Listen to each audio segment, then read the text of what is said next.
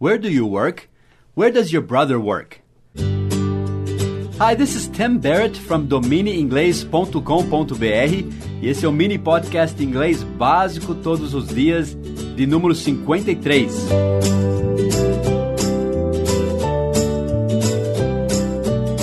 Onde você trabalha? Onde o seu irmão trabalha? Onde os seus amigos trabalham? Onde vocês trabalham? Vamos aprender essa pergunta em inglês, mas em inglês é muito mais fácil que o português. Muito mais. Você já sabe que o verbo trabalhar é o verbo work. W-O-R-K. Work. E vamos conjugar este verbo no simple present. Em inglês nós chamamos de simple present. Em português seria presente do indicativo. Mas não vamos pensar no nome disso, no nome técnico. É o que você faz. Nesse caso, onde você trabalha. Não onde você está trabalhando ou vai trabalhar, onde você trabalha. É o simple present. Então, conjugando o verbo aqui no simple present, eu trabalho, I work. Você trabalha, you work. Nós trabalhamos, we work. Eles trabalham, they work. E vocês, plural, é igual você singular, tá? É you work. Você vai ter que saber se é singular ou plural no contexto. Note que tudo é work. I work, you work, we work, they work. A conjugação não muda.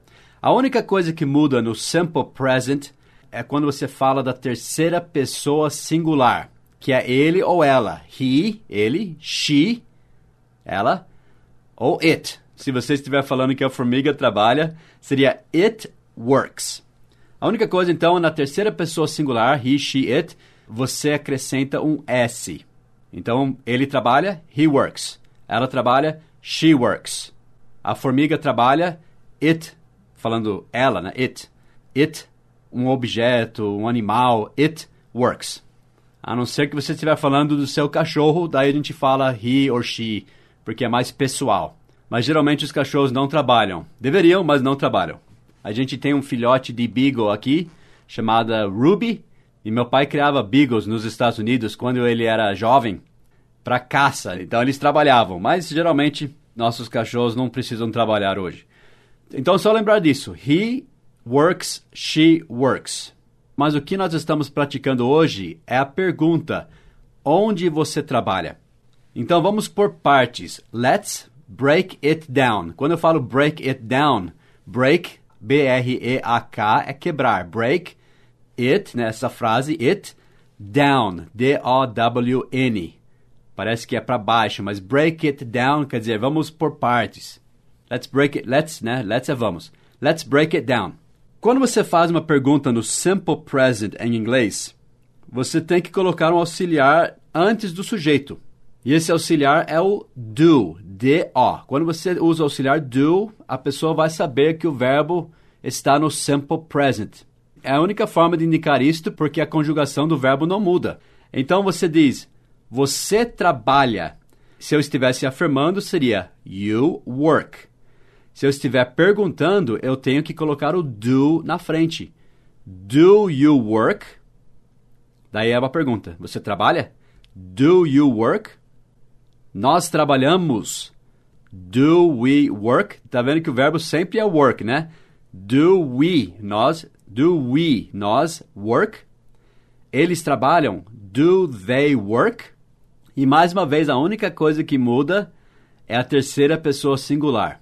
Ele, ela ou it. He, she, it.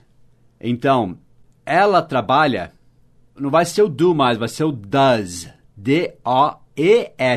Tá? A gente acrescenta o E-S. Does she... Como que fica agora? Se eu falasse que ela trabalha, é she works, com S. E a pergunta, does she work? Não use o S depois do verbo na pergunta, porque o S está no auxiliar. Eu sempre falo para os meus alunos, finge que o do roubou o S, tá? Does she work? Então, se eu estiver afirmando, ela trabalha, she works. Se eu estiver perguntando, does she work? O verbo volta, a gente diz, para a forma base, sem o S, tá? Porque o S está no auxiliar. Does she work? Ele trabalha, does he work? O cachorro trabalha? O cachorro é the dog, né? Does the dog work? Não esqueça disso, porque quando você fala o cachorro, o seu irmão, your brother, o seu pai, your father, o primo do meu vizinho, my neighbor's cousin.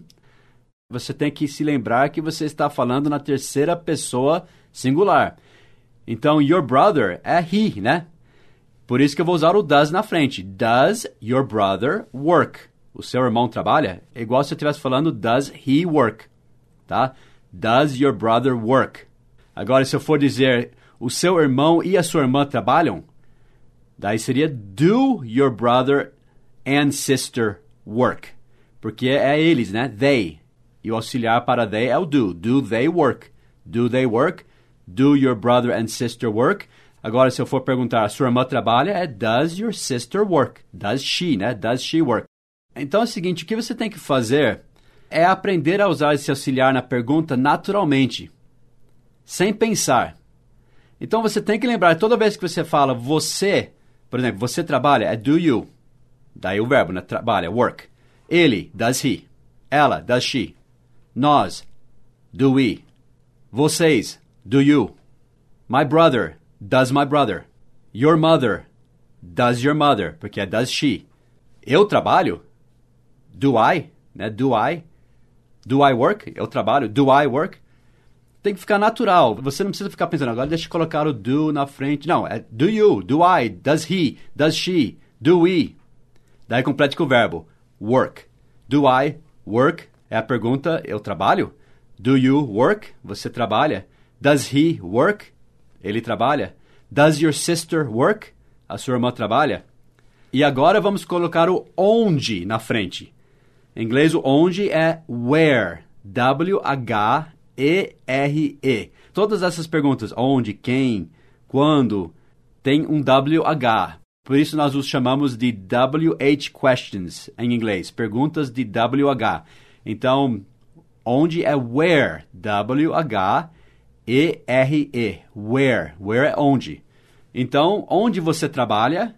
Where do you work? Tá vendo? Do you tem que ter porque é uma pergunta. E o auxiliar vem antes do sujeito you. Where do you work?